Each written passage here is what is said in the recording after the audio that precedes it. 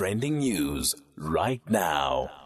So what's happened in the world of social media? Let's look at the last 24 hours. And on this wonderful Wednesday, joined by Lorato Tshenkeng, CEO and founder of Decode Communications, to unpack. How are you today, Lorato? I'm very well, Asanda. Good morning to you and to the listeners. I know you've traveled. Would you try a soup that is 50 years old if you went to somewhere outside South Africa? Listen, we eat blue cheese. So I suspect if somebody But blue told cheese, me, is it 50 years old, Lorato? No, it may not be 50 years old, but it has a taste of being off, right? Yeah. So I suspect if somebody told me how it was preserved, I may just taste it. Okay. And only for those reasons. Yeah. Yeah. And then just hope to pray to God that nothing happens. You don't get ill. But I'm sure nobody has gotten ill. I mean, they've been serving it for all these years. It's lasted 3 generations. In the 3 generations, it wasn't the same age. But if people keep ordering it and trying it, I guess it's one of those experiences. And somebody would have said, we need to shut it if people got ill. But let's talk more serious things then. Hashtag national shutdown, which is happening here in the country. Trade union federations, COSATU and SAFTU, calling on all non-essential workers to strike for today. And the protest action is planned for most of the provinces. Yes. Under normal circumstances, this would have been seen as one of the most unprecedented and watershed moment where you have 2 worker federations, COSATU and SAFTU, who are, on 2 opposite ends, and opposite ends considering that, NEDLEC, which is a platform where business, civil society, and labor, converge to discuss key issues, whether it's issues around jobs, issues around preservation of jobs and the likes, right? And SAFTU is firstly not recognized as a member on that platform, and they have been for the long while seeking to be recognized there. And it's for those reasons that they continue to be not always on the same side. But most importantly, SAFTU broke away, or its formation was a breakaway from COSATU itself. So seeing them working together, or at least collaborating on something as important as this that is affecting South Africans, where the main issue that the national shutdown is about the rising cost of living, which they have labeled, or at least are framing it as a social crisis, and take it back to 2012. In 2012, COSATU, mobilized South Africans across the country around March, where in a very systematized way of trying to have rolling protest action, where the main gripe there was around labor broking, right? And in Gauteng in particular, then the e-tolls was an issue. So we are going to see almost a similar kind of protest action, which is nationwide, led by the labor movement. But what has been interesting as well around this protest, Asanda, something that has been coming up on the social feed, has been a number of civil society organizations pledging their support for the national shutdown. And I guess it's with the recognition that the living wage issue, rather the rising cost of living issue, is not just a matter of those who are employed, or at least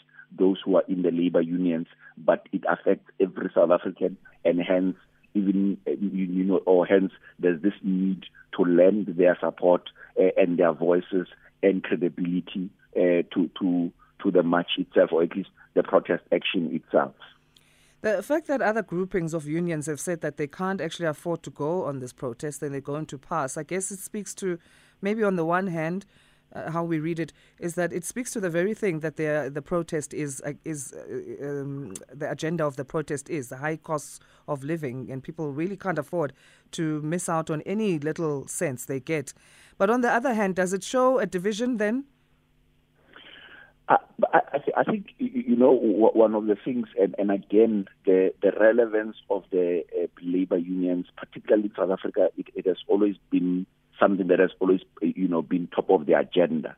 And the example has always been, when workers strike for days on end, they are always on the receiving end of that protest action, right? Where the biggest question that is often raised is, so most, if not all, of these labor unions have investment firms, but they never seem to raise a few cents and rands to say, to cushion you from the no work, no pay, because generally such protest actions will then be subject to a no work, no pay system, right? So whenever they strike, the unions don't even come and say, we will meet you halfway or whatever the case may be. And I guess it's more, the response from South Africans and other unions who are saying that the challenge is that while you may be raising a very important issue, and while we may agree that it's an issue that requires, action. However, people are literally scraping at the bottom of the barrel, if there is any barrel for that matter, right? Mm-hmm. Therefore, for us to even try and ask them to do that, it's even, it's something that they should not be doing. Particularly that there are a number of unions that are at bargaining chambers, trying to negotiate, and they are realizing that one, they are not the companies are not giving them what they are looking for in terms of the offers they are giving, and at some point they will need to use that time to rally their members to protest.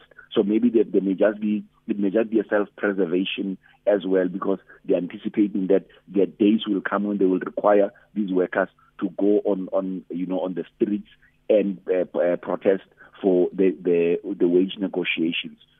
A message from Robert in Greytown says, Asanda, does this mean COSATU is no longer part of the ANC, or they just want to see how much support they have? Let's hope it will not end with looting. Do you think that's been a consideration, that the possibility of looting on the side of COSATU and SAFTU?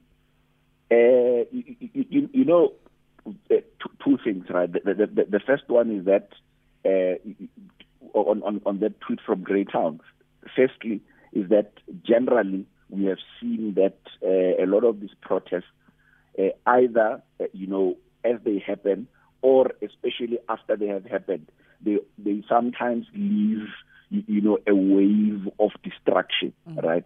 So if you've been on a protest in Pretoria, the ones that they ordinarily march from the Pretoria Square in the Church Square to the Union buildings, those shops along those streets, they often close down for the day. And precisely because they have seen and experienced that whenever there's a strike action, there will always be some wave of destruction. And whether it's the strikers themselves or it's the criminal elements just taking or using that opportunity to loot, it's a different matter. So it's something that if it happens today, it will not be surprising, because it almost happens all the time, where even you have collateral damage, where people's cars would be damaged and the likes, and you wonder, what has this people's cars parking on the side of the road have anything to do with the strike? But secondly, the issue around whether COSATU is showing some form of whether they may be moving a little bit away from the ANC.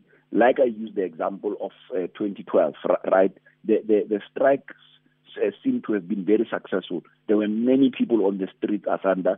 I was one of those people that had joined the strike. But guess what? Today, the labor brokers are still there. It's still a very exploitative system. COSATU has even almost gone mute on the issue. And the question is, how much are they raising it at platforms such as the NEDLEC, that they're the tripartite alliance, and they are not doing enough. We should learn from, currently, as the UK, and we know how they could be very boisterous and pushy. They've just signed, there's a campaign that is going on now called Enough is Enough, and it's on, similar issues on the rising cost of living. The French are also, going on a similar kind of campaign. So this is not a peculiarly South African issue. Perhaps the tweet from Greater should be asking, what do we expect this one-day shutdown to achieve? In my view, like the 2012 massive rolling strike action, it is not going to achieve anything. All right, well, let's move on. Talking hashtag Zoleka Mandela, who is devastated after discovering her battle with cancer is not over. So she shared the news on her Instagram that she now has cancer in her bones. When it is said that people need to catch a break, nice. And if somebody who needed to catch a break was Zoleka Mandela, I've had the opportunity to work with an oncology organization or an organization that works, in the cancer space, and some part of that was documenting the stories of people, who were survivors of cancer, and their stories are harrowing to say the least, particularly, where there are issues of stigma, where there are issues of, having to deal with chemo and the like. But fortunately, as Zoleka had been, had invited us into, her journey, dealing with breast cancer over the past while, and even, particularly with the book that she wrote, right? She has publicly been living with it, and which is a good thing, right? When you deal with issues like non-communicable diseases such as cancer, and now to find out that she has cancer in her bones, which as she has reported, or at least as she has indicated, that it's incurable. Unlike other in this case, where with breast cancer, for instance, where they're able to remove certain breast tissue, and then they use either chemo or radiation to help deal with the cancer. And unfortunately, she literally is faced with a very difficult moment in her life. Thankfully, South Africans have been very kind. So if you just go through the socials, both on Instagram and on Twitter, a lot of people, praying for her and wishing her strength. And I guess, that's the best we can do at this moment. Just keep on supporting or at least praying for strength for herself and her family. Yeah, her children, my goodness. And she was asking the question, what do I tell my children? And she was expressing her fear. And she's battled mental health issues as well, which she was open about, and also her alcohol abuse that she was battling, and she was sharing how she'd been sober for 12 years. And it's like, how much can one person go through? I don't even know how to say what to say. If there's somebody who needed to catch a break, it was Zoleka, Yeah. I absolutely have no words. Yeah, I'm also the same there on that one. The Cape Town City, they were being found guilty of concluding a deal with a sponsor without the prior approval of the Premier Soccer League, or the PSL. So this has been found in a disciplinary committee hearing, which was on Monday. What was the story? So, in South African football, when you say the phrase "Ngwana wa Tshwenya," people relate that phrase to Jabu Pule, now Jabu Mahlangu, who was a menace both on the field and off the field. And Cape Town City is quickly, or at least in my view, earning a name, Ngwana wa Tshwenya. They signed a shared sponsorship with FNB. They did not follow the rules in terms of the announcement, because ordinarily, once you have, all teams have, they can go and negotiate sponsorship deals and in any form, because you have different tiers of sponsorship. And the shared sponsorship is the biggest and the most important, because the thing is around the clashes, right? Where ordinarily when you have the league sponsorship, the sponsors should not be clashing with the team sponsorship. And this was the case, or at least there was a potential here where the PSL was raising the issue that there is a Nedbank Cup where, when FNB is another financial institution and a bank in particular, and therefore this should have at least gone through the PSL. But and the reason I'm raising this Ngwanawa Tshwenya element is that John Committees, who's a long time the owner of the club, a long time administrator, he knew this. There is no way that it was an error or oversight, right? But secondly, even back in 2018, they they actually did the same.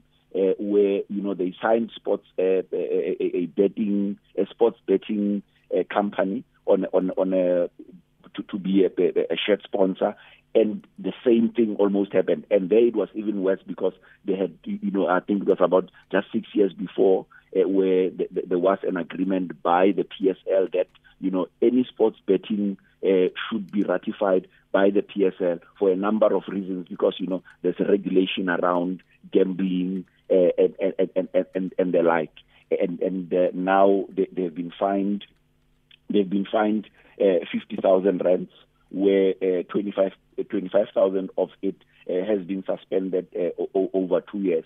And I guess John Committees, having having cited that he's a long time administrator, he knew that he would get away with a slap on the wrist, because ordinarily this should not be done. If you go to some of the prominent leagues, particularly in Europe, clubs are expelled for this kind of conduct. And unfortunately here, you have a Cape Town City which was able to get away with a minuscule fine, if you consider possibly what they are going to get from this commercial agreement over the period of the agreement. Yeah, I also thought 25,000 rand. I mean, that's not much. There have been other costs amounting to about 100,000 rands that they need to pay to the disciplinary committee, but that also hasn't been completely confirmed. It's still in the work, or in the I guess chats. But they definitely can afford these amounts, both of them. Let's talk the Eastern Cape matriculant students who are to write their exams in isiXhosa and Sesotho now. For the first time, history being made for the subjects of maths, physics, history, life sciences, and agricultural sciences. They're going to be translated in isiXhosa and Sesotho. The questions there. Yes. So here, this is a moment where South Africans should be celebrating, and I think we should be celebrating for a number of reasons. One is that in any democracy, this kind of a thing where what the Constitution stands for is now expressed in reality, and this is where the recognition of official languages is not only about you being able to, in the comfort of your home, read in isiXhosa, but now you can, literally go through an important milestone in your life. Matric is big. We know how, just recently the newspapers were fighting tooth and nail to have the matric results published. So matric remains the biggest milestone in every South African's life. Even for those that don't go through, the national senior certificate route, but go the FET route, right? And that there are going to be people who are going to be writing in, their maths, physics, and maths, physics, accounting in isiXhosa. I think it's a good test, right? However, some of the questions remain is that if you consider why Afrikaans would have been a forced system during apartheid, it is because University of Potchefstroom at the time, University of Stellenbosch, University of Pretoria, and a few other universities where those, where once you leave matric and you go to the next level, you then continue to study, in Ardrijkskende or any other of those, subjects in Afrikaans. And is that the case in South Africa? Of course not. The medium of instruction continues in universities, continues to be in English, and in some universities to a very small extent in Afrikaans. So the question really here is, while there's a pioneering moment, what does it mean for these young people who, even if you pass in flying colors in his class, your maths and physics in his class, how are you then going to deal with it when you do calculus back in English in university, right? Because you would have gotten, because here it's really about thinking and comprehension generally. And as Mama NG, the Minister of Basic Education, puts it, the most important thing is that a lot of us, English is not our mother tongue, and even a first language when we do it in school, right? And I think it is for these reasons that this is the most important moment. But we should have at least then thought about what then, and I don't see that what then question being responded to or being answered.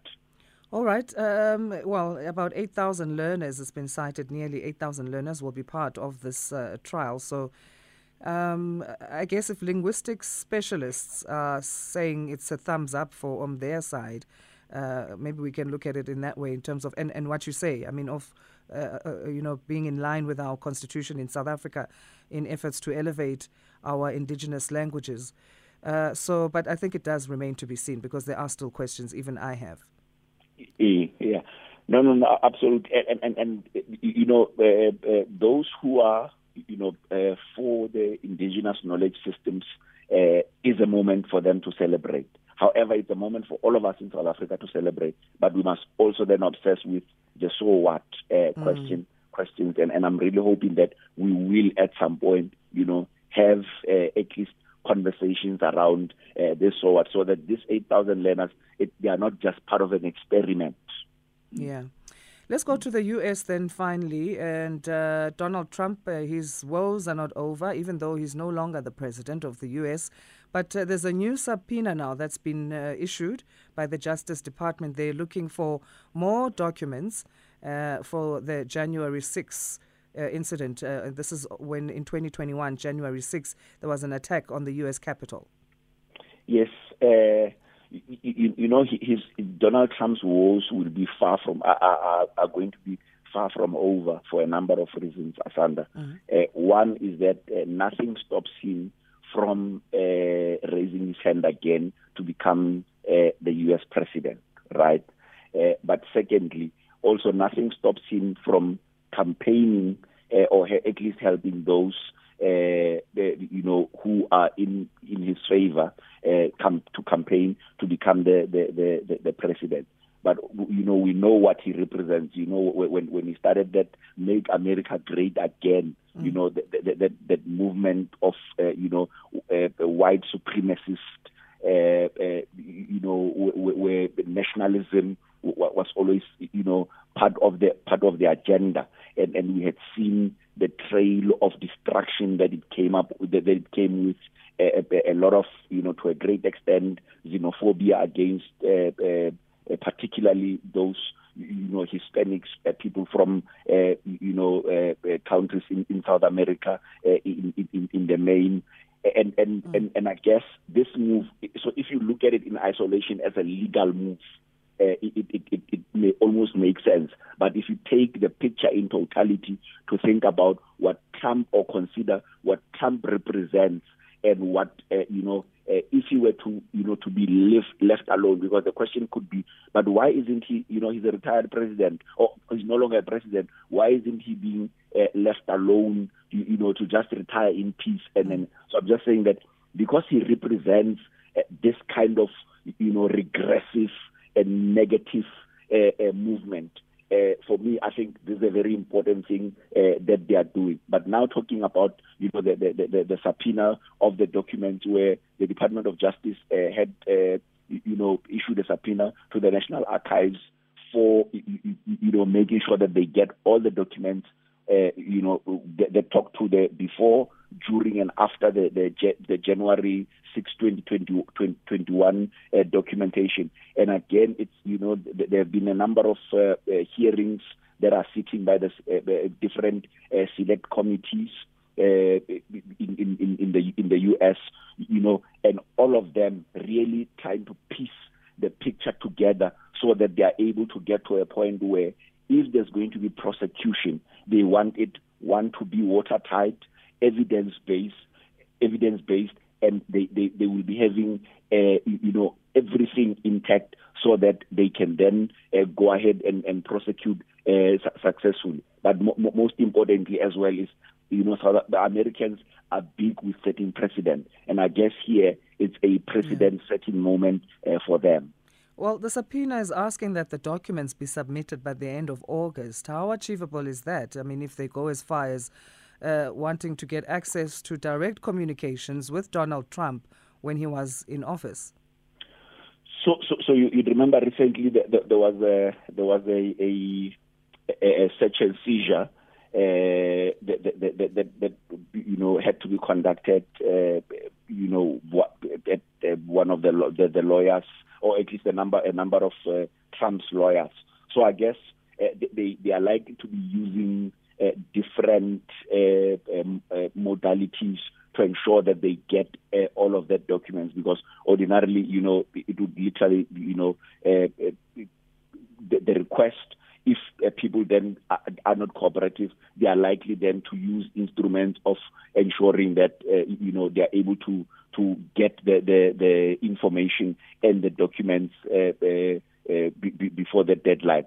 So I'm with the U.S.